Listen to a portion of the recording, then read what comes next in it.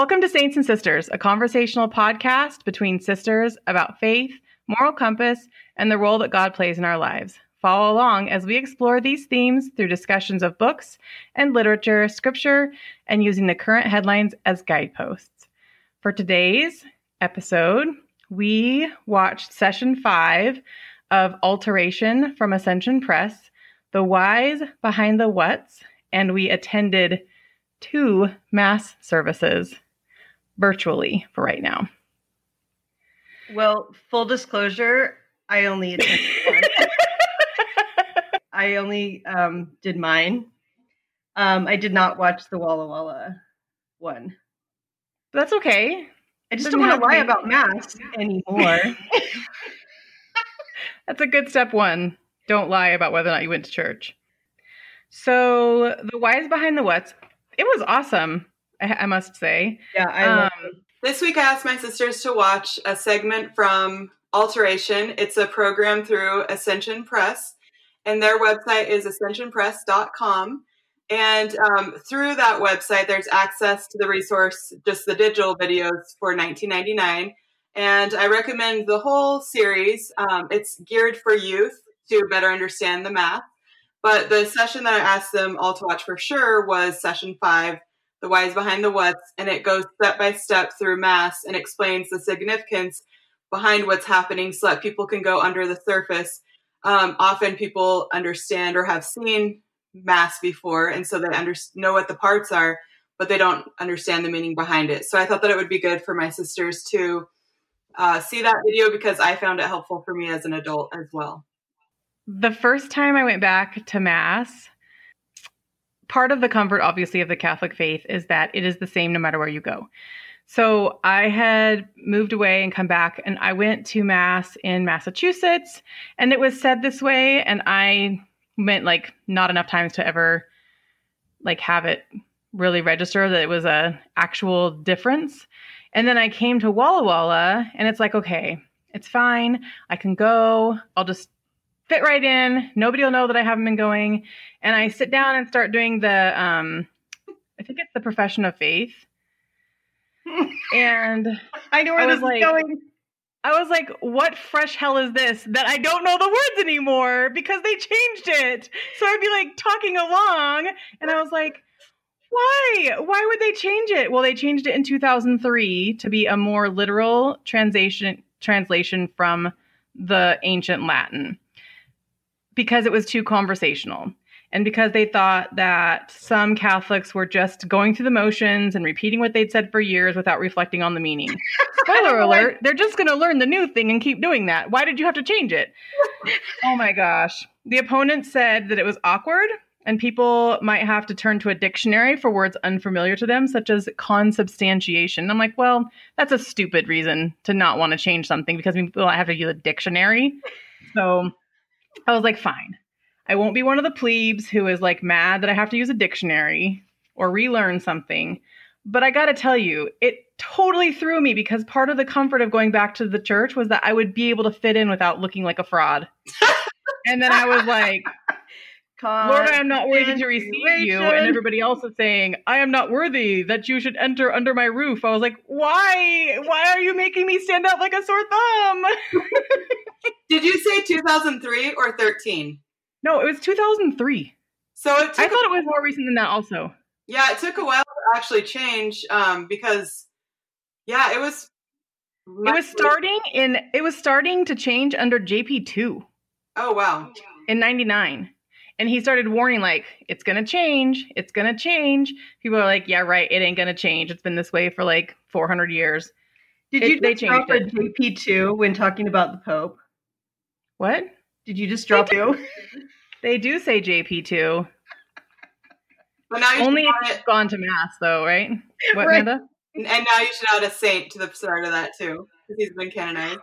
Ooh, snap. Oh, speaking of, that was another thing that I thought was amazing. Okay, so in this, The Whys Behind the Whats, they literally, this session 5, they walk through the entire service, starting with how the priest dresses and what they wear, and the layers of clothing, which I thought was so good to talk about all, because that's like a huge part of what draws me to Catholicism. I love symbolism. I love ritual. I'm probably secretly a pagan. Who knows? It says, like, you can't change the symbol without changing the meaning.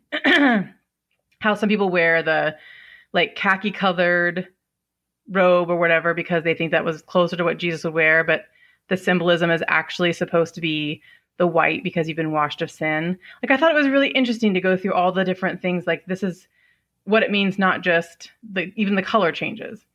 So those are my two big things for now, but walked you through genuflecting and why you do that with respect and not just like as a cursory, like bend your knee for half a second and then go sit down.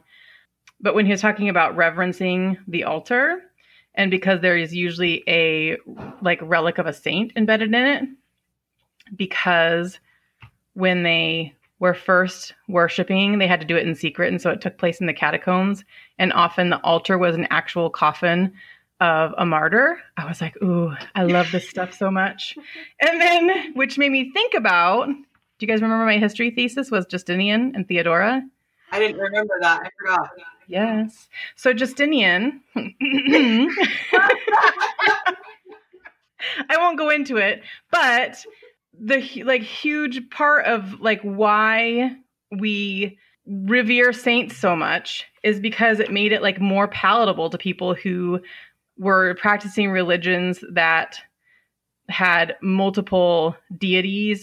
So it's interesting that is still something that has stuck because it's not in a lot of the other religions and not even in other Christian religions. Protestants don't do it for sure, but some Hindus do it through gurus, teachers, and some branches of Buddhism do it, and then some parts of Islam, both Sunni and Shia. So I thought that was really interesting. There's all these things that tie religions together, but also just all the little teeny things about the Catholic Mass that like harkens back to the very beginnings. Okay, yeah. I'll stop geeking out and we'll get to your questions. Well, with the saints, I think the Lutheran Church, I have seen them refer to saints, but I don't think that they have the same type of relationship as far as the way that we view saints. But with the Catholic Church, one of the reasons is, or a lot of Protestant churches view the Catholic Church as worshiping the saints, and we don't. We look at them as mentors and guides, and because they're in heaven, they're still alive and can be powerful intercessors for us, so they can help us. But it's just like when you ask people who are living on earth to pray for you, then we believe the same is true with saints living in heaven, that we can talk to them and ask for their prayer and intercession. But also just that sense of seeing so many different images of holiness so that you can connect with different people and see that it's also possible for each of us. So then I thought also when it was talking about like the sign of the cross, how it's done differently in different regions of the world, like the open palm that signifies a blessing versus the pinched fingers together that signifies the Trinity. That was interesting to me also. We're getting very close to what my biggest revelation was. I can tell you're so excited. Okay, so Amanda, you know how you were saying like the Lord be with you and how they say that through different times and that it was, you talked about this in the last episode and that's actually why we ended up doing this. Mm-hmm. It's so perfect. So he's talking and he says, and then it's really the praying the Kyrie. All of a sudden he says the actual Greek is Kyrie eleison. And I was like, what? Like the song? Mr. 1985? No, yes, it is. I thought that Kyrie was a girl. No. What? That's your revelation? I thought you were going to come to us with like, I found the missing link of my faith. No, it's a one-hit wonder with a sweet drum and It was not a one-hit wonder. They had the top song in December and March. Thank you very much. No. Okay. Do you not remember that song? Did you not think it was about a girl? I thought it was the religious thing. You did not. Carrying Mason down the road that I must travel. It's like, God be with you down the road that I must travel. You're such a liar. It said that the religious significance was lost on almost everybody. But not me. You're a liar. I would have been 5. Whatever. I'll edit this part out then because I was like, what? And Jared was like, I didn't even know that was the lyrics. No, there was You're a liar. So Father Mike said before the youth conference, and I can't remember if it was his sister or someone wanted to like legally change their name to Kyrie because of that song. And he's like, that means the Lord.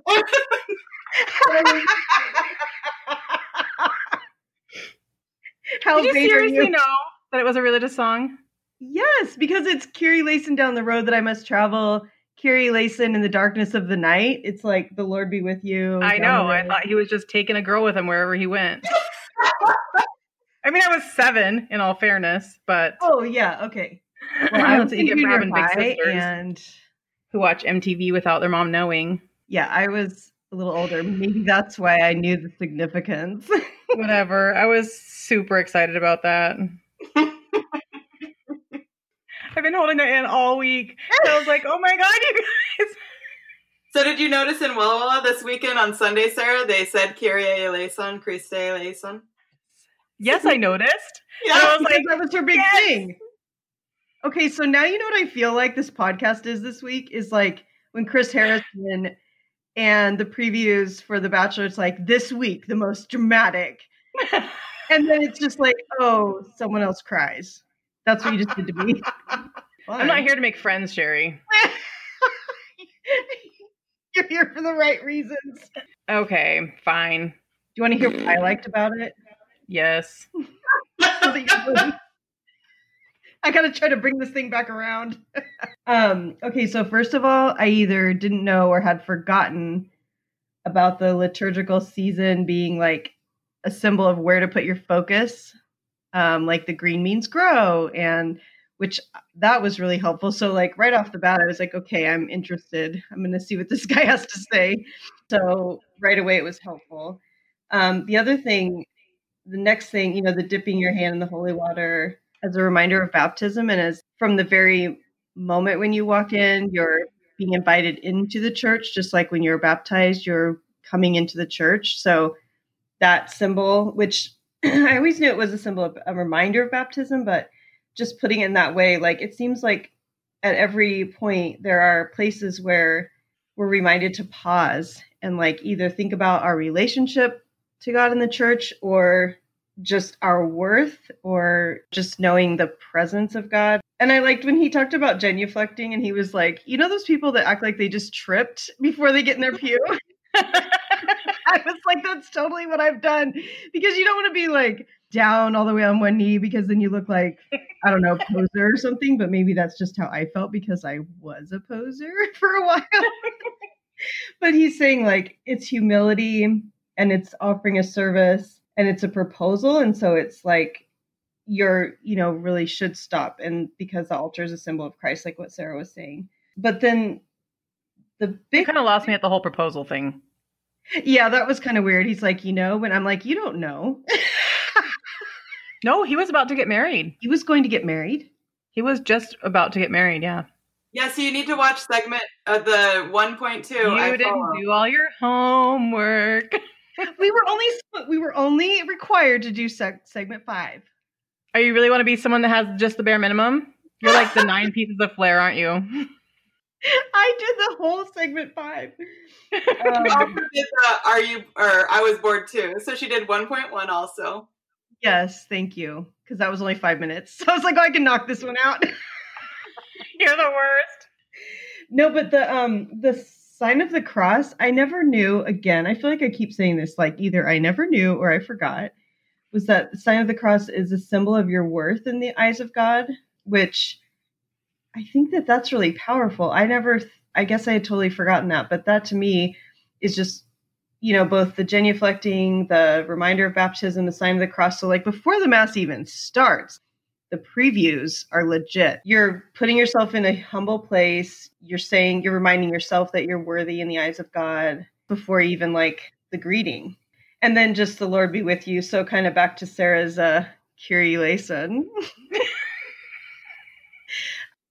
How he points out that was a real revelation. No, it is real. How he said that happens 4 times in the Mass. And it's, you know, to remind you that this is monumental.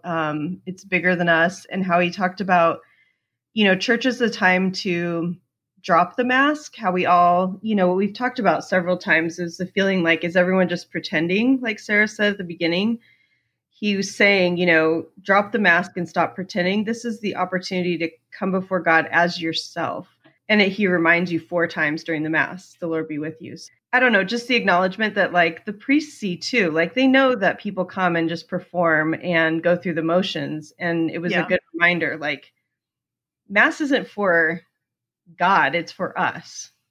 And he's reminding us of that. I have to say, like, this was probably just stop being a know-it-all who makes fun of everything and rolls my eyes every 5 seconds. Like, just remembering that it's like a really serious thing for a lot of people. And that I'm going to jump, but not really. So I am reading All Things Reconsidered by Knox McCoy, which this could be like another book for us to read together. He's talking about how reconsidering everything, like, and this is reconsidering heaven, but he was raised as like a Southern Baptist, and he was saying, okay, I've never really understood heaven as anything beyond an ethereal reward. Believe me, I'm not saying this with pride. I'm admitting that for me to give myself over to something, I demand understanding. On its own, that sentiment sounds notable and laudable, but it's really about control. I try to control my belief through understanding it. That way I feel more comfortable giving myself over to it. But faith doesn't really work that way, like, at all. Now I think there's room for grace here. It's imperative for us to seek out a better understanding and not rely on ignorance and obliviousness as a sort of avatar for devoutness. But there comes a point when you just can't achieve complete understanding of everything. You reach the edge of your own understanding, and you have to give yourself over to not just the mystery of it all, but the insecurity of placing your trust in something else. And that, boom, I feel like I was sitting there getting my hair did, and I was like, oh my gosh. So I guess that's my real revelation this week, not a dumb song. Like, it is all about control for me. Like, if I don't know or don't understand something, I don't want to just go into it. I don't just want to jump into something that I'm like, well, what if XYZ happens? Like, I don't like not having that control or not being able to understand all of the things. I like asking a trillion questions and getting to a point where there's an answer to everything. And I finally realized the other day, like, I think I'm going to have to come to a point where I either recognize and acknowledge that I'm just not going to know everything. And that's why it's called the mystery of faith. I don't know. There's probably what is the actual reason, the mystery of faith? Like, that's a whole like saying we do, like, right? We're looking at you, Mandy. Well, I mean, just faith is believing in something without fully knowing. Like, once you're in heaven, then they talk about faith, hope, and love, and how love is the one that remains because you're already able to see, and what you hoped for is already realized. So then love is what remains. So yeah, with faith, there has to be a level of you're believing without knowing for sure. And we see that as a gift, and we can pray that our faith can be increased, but it's a free gift to us. Yeah, and just recognizing that there is that layer of mystery we can't fully understand. I think what you were saying about control, though, I think that really resonates with a lot of people. I know with me, through my labor experiences, I've learned a lot about myself. And one of the things I've learned was that since where like I lose that sense of being able to control the pain, that's where it really like would push me over the edge.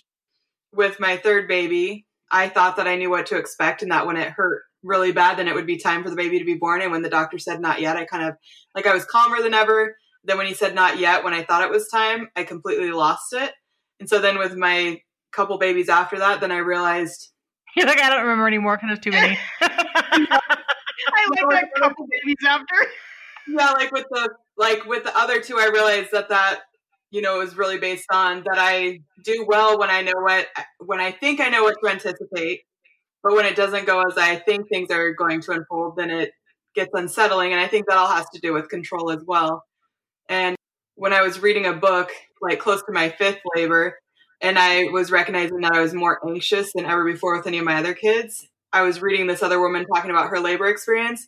And I realized that it was the moment of feeling like I lose control is like the hardest, like the most anxiety building part of labor. So then trying to approach that just with more trust.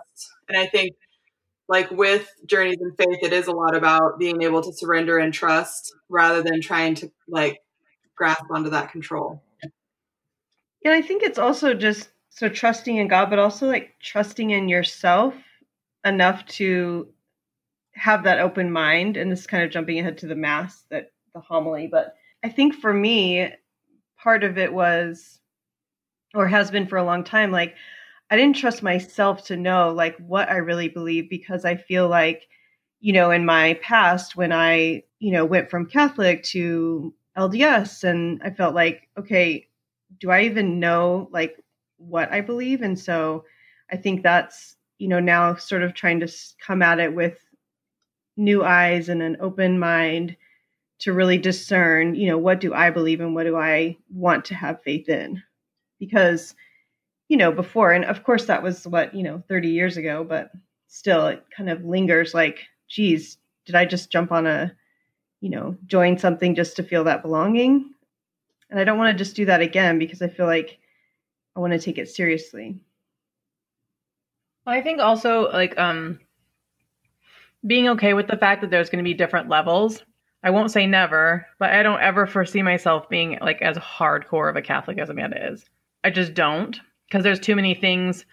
I know we had problems with the audio of episode 4, and so we're still trying to upload that, but there are a lot of issues around sex and sexuality and other things that I might not necessarily agree with the like hardline church's teachings, but like trying to come to a place where like, does that mean that I can't be Catholic at all? Or does that just mean that there's different levels to everything? Like maybe we can be silver level Catholics and Mandy's platinum. We get one free night in heaven. She's there for life. There was one other thing, because I know we want to talk about the Mass too. The other thing that I really appreciated about, is it Father Mike? Yeah. I always want to call him Harry Connick Jr. Doesn't he look like Harry Connick Jr.? No.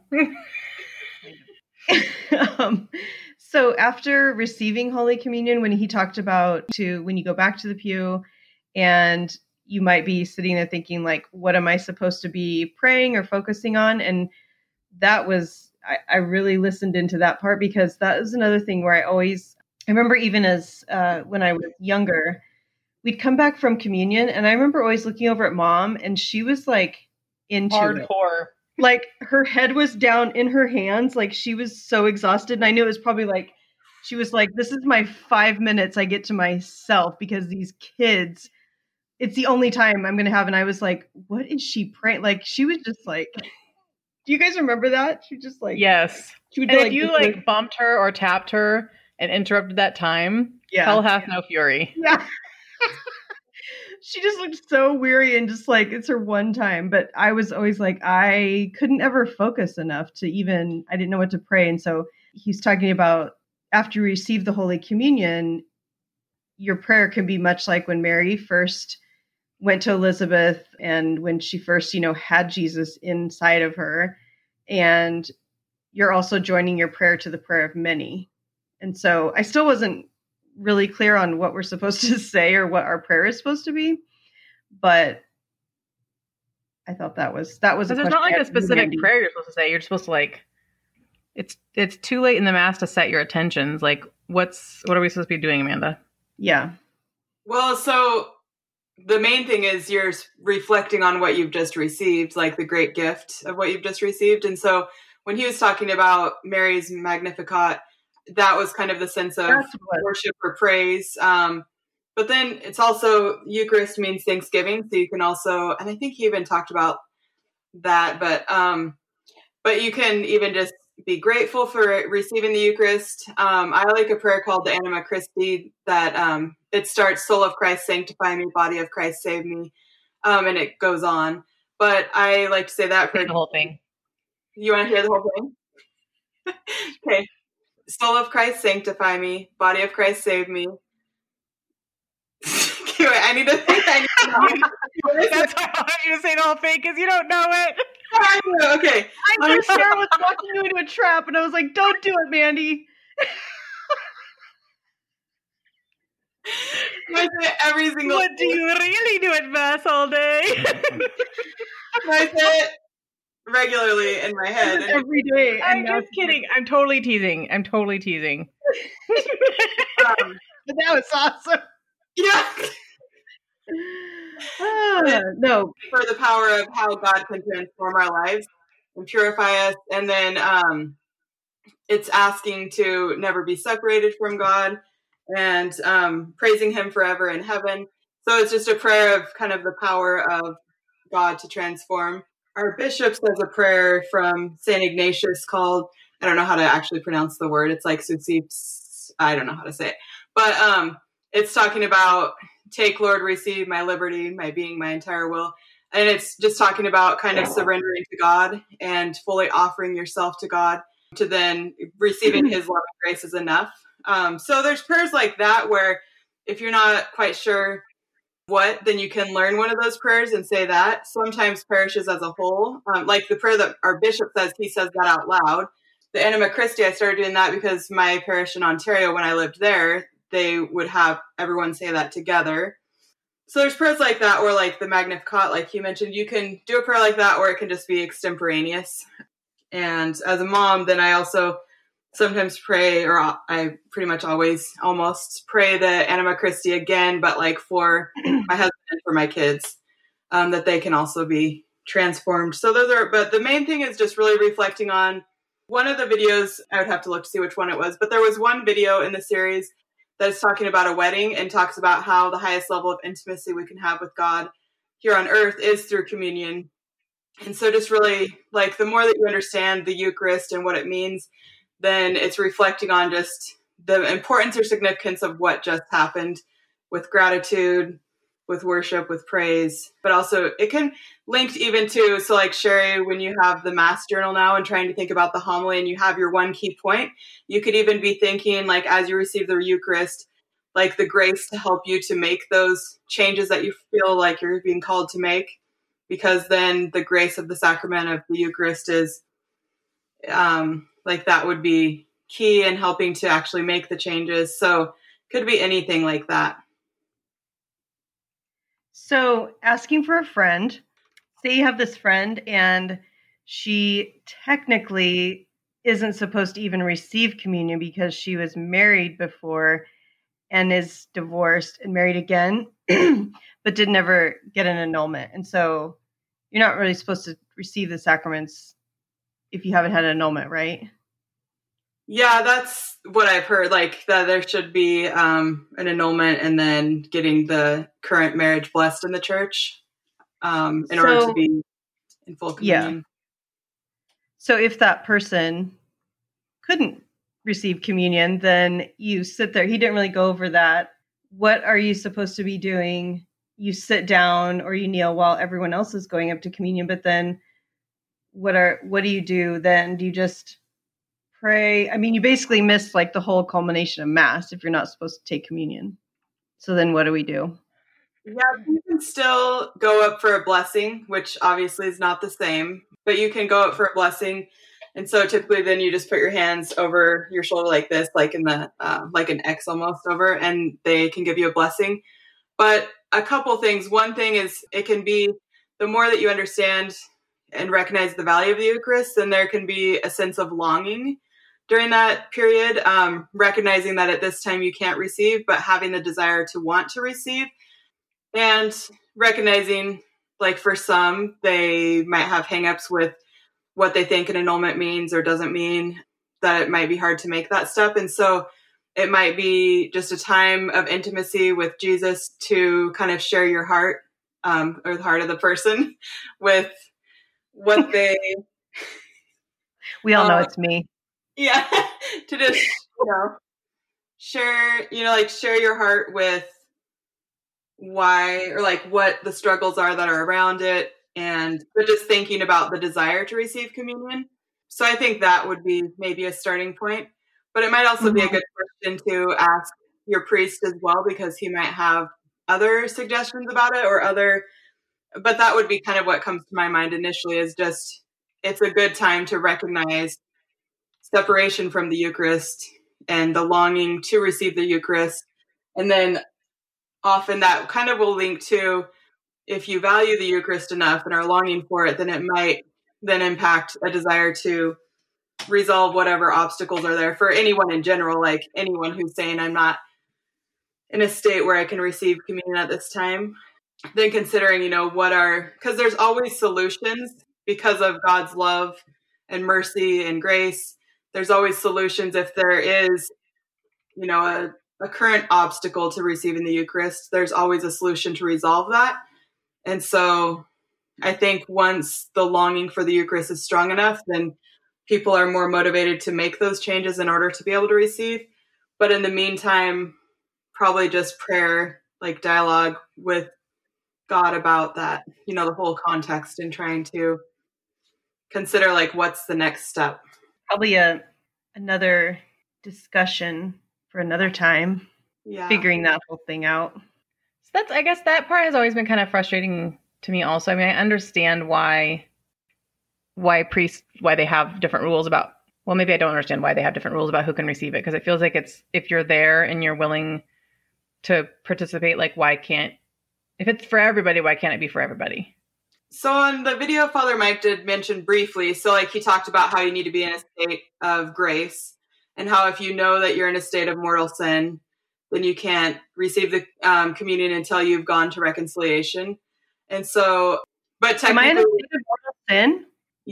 Yeah, technically, yeah. She's like, yeah. That's intense. That is really intense.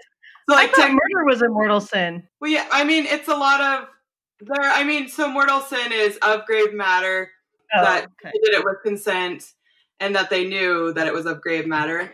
But I mean, it's just basically there can be things that are lesser that are still considered mortal sin.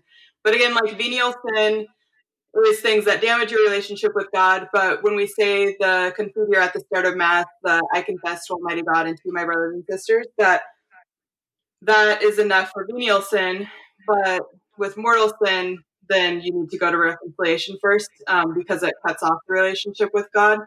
And so when people have a sense of, okay, I can't receive communion if this, then there's that. But in order to go to reconciliation, you're saying that you're like resolving to change. And so if there's something that, like if somebody isn't married, then they need to be willing to like make the changes in order to go to confession. Because like if someone isn't married and is having sex, then that's of course mortal sin. So then if they intend to continue doing that, then you can't necessarily go to confession because you're not resolving to change that, if that makes sense. Yeah, it does. But it's always just thinking about like what, but again, like I think the important thing to note is that there's always a pathway back. And I guess the sense of when Sarah was saying, why can't everyone just receive? That's the main thing, because it's like us offering to God, or like not demonstrating, but it's the desire to align your life to God's will and to God's teaching and commandments. And so that's part of it. And there's probably a better response, but that's what comes to mind right now. Like if you know that you're saying like, okay, I know that this is out of alignment and I'm not willing to change it, then it's kind of choosing that rather than God. And so then that's why you shouldn't receive communion yet.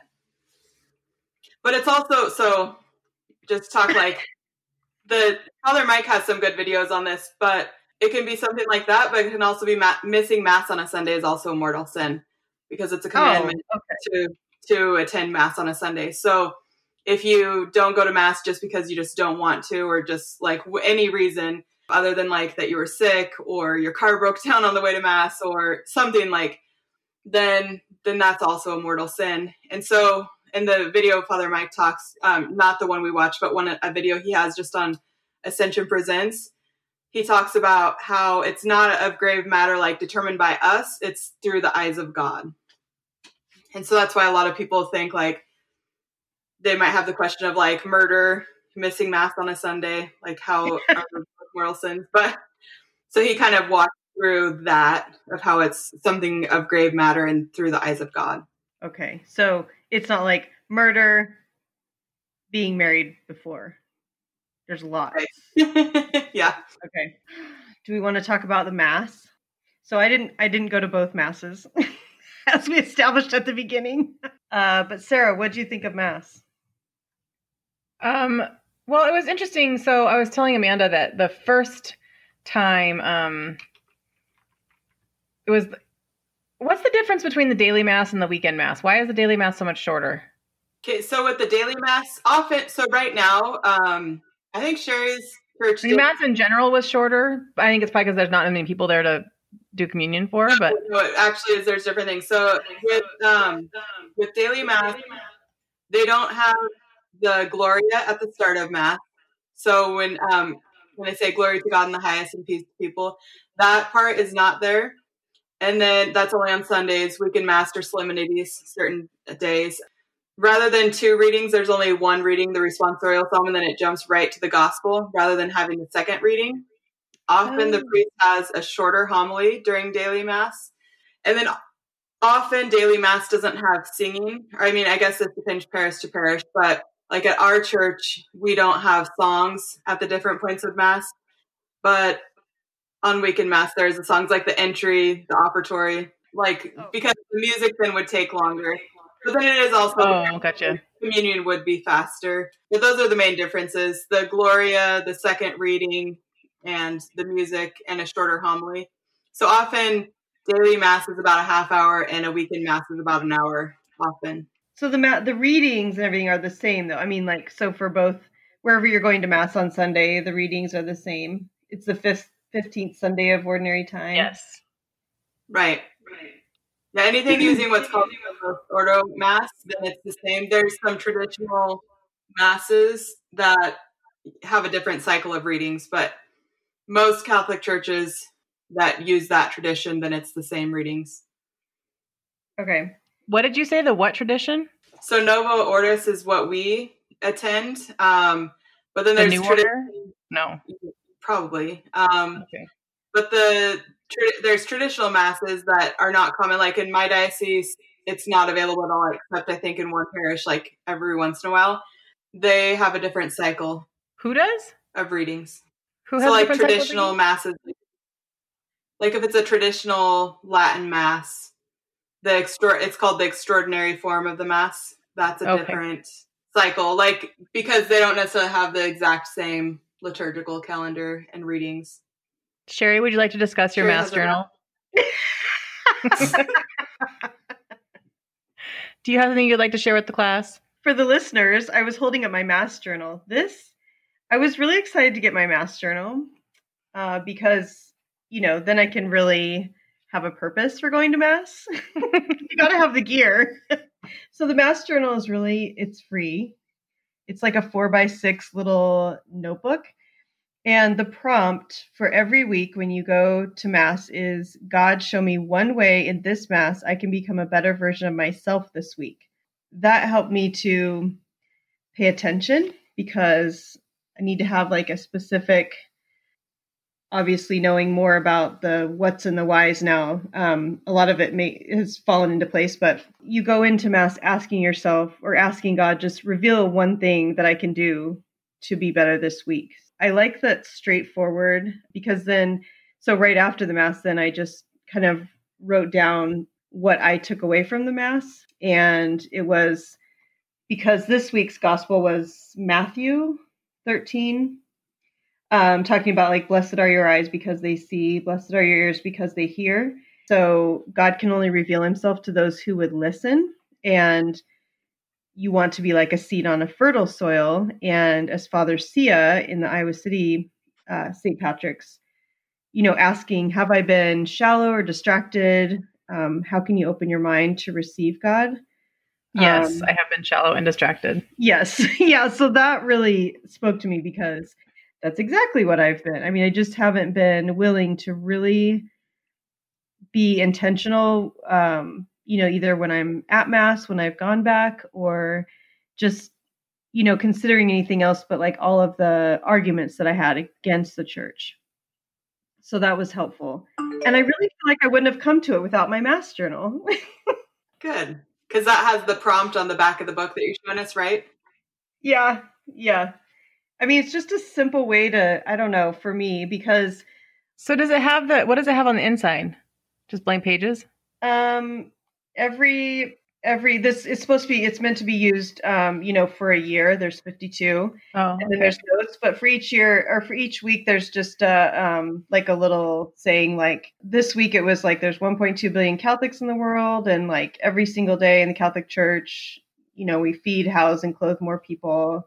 So it's just kind of a like fun fact to know and tell. Because I kind of looked at Mass too, like when I turned on the YouTube, and it's different now being, in the pandemic, we're not able to actually go to Mass as much. I mean, you can if you sign up, but I kind of approached Mass like, how Shonda Rhimes, she always said like she wrote her shows like Scandal and Grey's Anatomy, like she wanted to write a show that was so good that you wouldn't want to be doing other things. Like you wouldn't be multi-screening, texting and scanning the internet while you're watching the show. You just want to be riveted to see what Olivia Pope was going to do. I wanted to watch the Mass and see, like, can I pay attention? Or am I going to be tempted to do other things? And after watching the Father Mike thing and then looking at the Mass, I just saw it in a different way. So he passed the Shonda Rhimes test. Is it, it's that every 7 years it cycles through the Bible? Every 7 years, every 7 liturgical years cycles through the Bible? For the Sunday readings, there's cycles A, B, and C. And then with daily readings, I think that it's just 1 and 2. So every 3 years then? Not every 7? It must be. I'm going to look it up. It must be. Narrative lectionary is a 4-year cycle of Bible readings designed for preaching sermons. The Catholic? Is that right? It doesn't make sense with the ABC. The 3-year cycle of Sunday readings and 2-year cycle of daily readings do get you through most of the New Testament, but we fall short on the Old Testament. And not just by omitting genealogies. Shocking, Mandy was right. Shut up. Mandy, do you ever find it hard to focus, though? Do you ever, like... Well, sometimes, I mean, especially if I'm there with my family, then, like with Lucy, sometimes I just, like, go hide away in the confessional to try to keep her quiet. Like, so then I'm, like, trying to participate the best I can. But, and that's because we don't have a cry room area. But when it's just me, I can enter in better, but there's, of course, times where I get distracted. But that's where it's helpful to read the readings before. And I've kind of been slipping away from doing that lately, and so it would be good for me to get back into it, because if I read them before the morning of and think about the readings in the gospel, then even if my mind wanders for a moment, I can still, like, jump back in and be engaged. And so they talk about how, like, it's normal for people's minds to wander from time to time, so it's about just when you recognize that your mind's wandering to then refocus your attention as many times as you need to. Like after communion. I thought that was interesting. Like another, this is kind of off topic, but just talking about how long it takes to get to the Bible. I always thought it was interesting, like when we go to church, like, no, you don't look around and see Catholics with their Bible with them. Like every other Baptist for sure have their Bible with them. But like the Mormons have the Book of Mormon and the Bible, or just have the Book of Mormon with them? Just the Book of Mormon. And the Bible, yeah. Christ. Because like they are actually like actively looking through it, and I feel like we're just following the readings, and I feel like that sometimes maybe makes a more like passive ingestion of the Bible. Because I really, like, as an adult, that's one thing that I've been wanting to do is better know the Bible. And maybe if I had, well, not maybe, for sure, if I had better paid attention to the readings, then, I mean, I was even a reader at the Mass. Like, I was the first female altar server in Union County. Fun fact. But you didn't know Carrie Layson wasn't a girl's name? We didn't say that in Mass at Union. We would always say it in English. Yeah. I just don't think I'd ever heard it, like, I've never heard it that way. Well, that's cool. You were the first altar girl in Union County? Yep. I'd like to be called a female altar server. Or just altar server. So back to what you were saying about the Bible, I found, because there are resources where you can just buy to then have the daily Mass readings, and they're just there and read them through. And I used to have those, but what I've been doing lately is to just look in the missal. It just says what the readings are for daily Mass. It doesn't list out everything in the Bible. And I find it in my Bible. Yeah, because then I'm able to see, like, physically, where am I at in the Bible? How does it fit in the context? Sometimes I am looking to see a little bit like what was right before this, what was right after this. And so I think that is very helpful. That's what I mean. Like, I feel like I never got like a good like context of like, where does everything fit together? Because it would go, I mean, it was mostly New Testament, obviously. But yeah, it would just kind of jump around, and you didn't really ever get a good context of how the story all fit together. Even though the homily ties together the readings. But yeah, that's where the That's what I Bible say. timeline from the Ascension Bible is great because it gives you that sense of the big picture of salvation history and how Old and New Testament fit is together. that the Great Adventure Bible? Yeah. Is that from Ascension Press also? You are like all in with Ascension Press then, because I realized as I was watching the priest, the like basketball player priest, the cool guy, I was like, oh, I have his book, the Broken and Broken and yeah. Yeah. So Did you get a commission from Ascension Press? right? She's like, oh, No. silently slip this in. It's really So just that- an MLM. No, but I love the resources. They have some really good podcasts, and they have like just quick videos that are called Ascension Presents.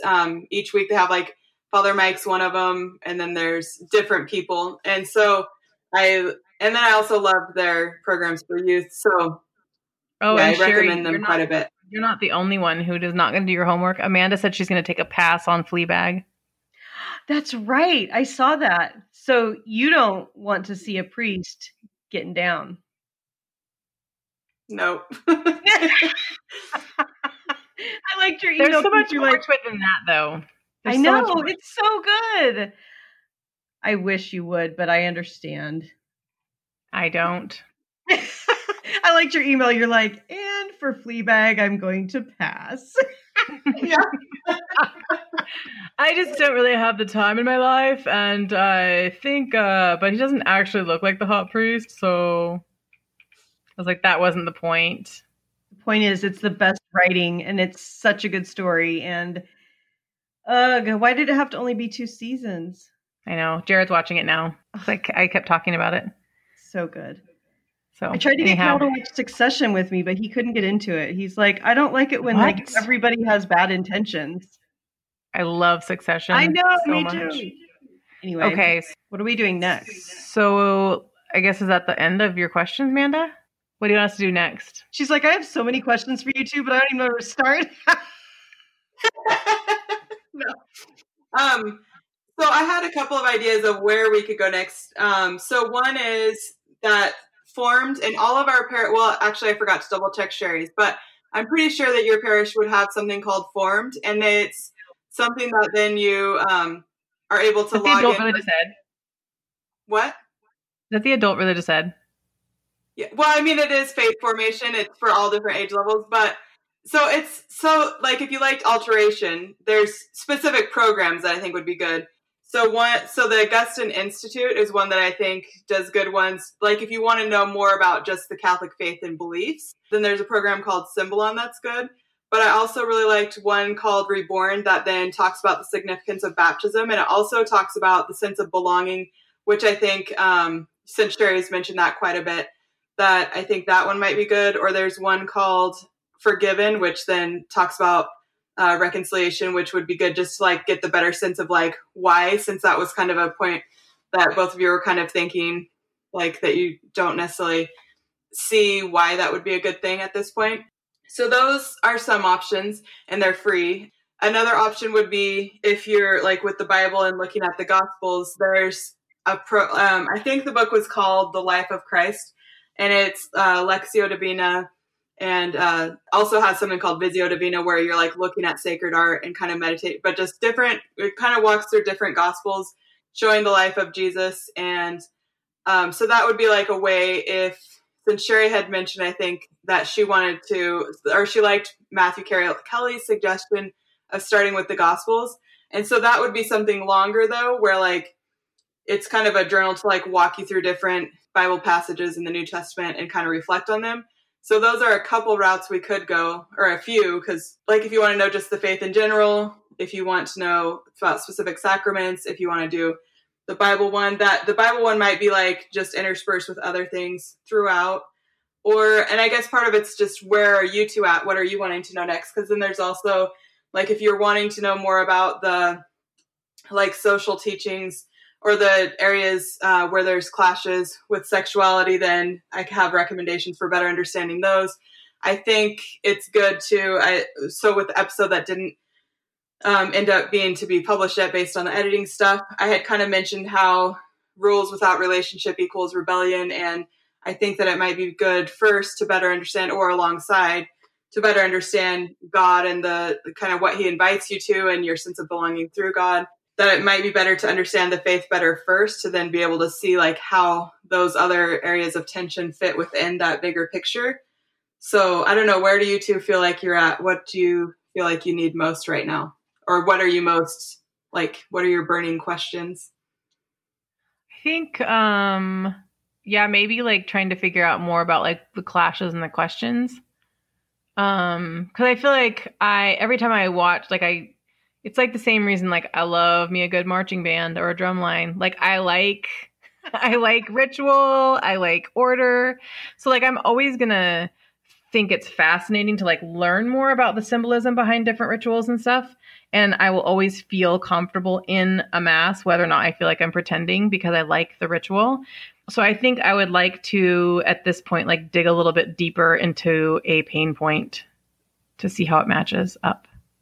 And Sherry was kind of shaking her head no. I know. So it might be where you kind of are in different places. I was thinking, the shaking my head no was, I was thinking like, okay, I'm just finally understanding, like going back to the basics. So I didn't know if I was ready to hop back into clashes and questions, but now when Sarah talks about it, it makes sense. But I also like the reborn, baptism, and belonging thing too. I'd be happy with that for a second step. I do like, as much as I was like, whatever, I'll watch the video. Okay. It was very helpful, like to like step back and it's definitely a defense mechanism for me to like make fun of or make a joke of or laugh about something that is uncomfortable to me. And it is really uncomfortable.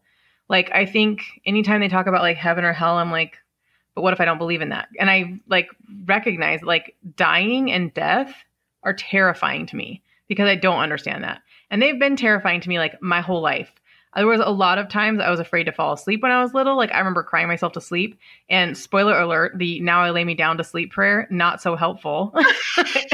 If I should die before I wake, like I don't want to die before I wake up. And then mom would be like, well, let's think of something different. I'm like, yes, please. Let's sing Rock the Cradle. 10 years later, can we stop talking about dying in your sleep? Well, let's sing the one about where you fall from Sarah, one book that you might eventually like, I don't know if it would be a good fit yet, but there's a book by Father John Burns called Lift Up Your Heart. And it, and part of it is going through different meditations, but some of them are talking about the last things, and it kind of walks through like heaven, hell, and just kind of, and it, the book that you were reading an excerpt from earlier today, like it reminds me a little bit as far as he talks about heaven wasn't All appealing Things to him. Reconsidered by Knox McCoy. Buy yourself a copy on Amazon or your favorite bookseller today. Love it. We have to discuss that. So, but Father John Burns was talking about how heaven wasn't appealing to him when he was younger, just based on the images that he had from popular culture, like all dogs go to heaven with like the clouds and different things. And that wasn't appealing. And so then it was better understanding like, what is it actually? And, so, I mean, that might give you some sense of peace, but it's also, I don't know, or just like at least a better sense of what does the church teach? But then it also walks through what hell is, and then that can feel kind of terrifying too.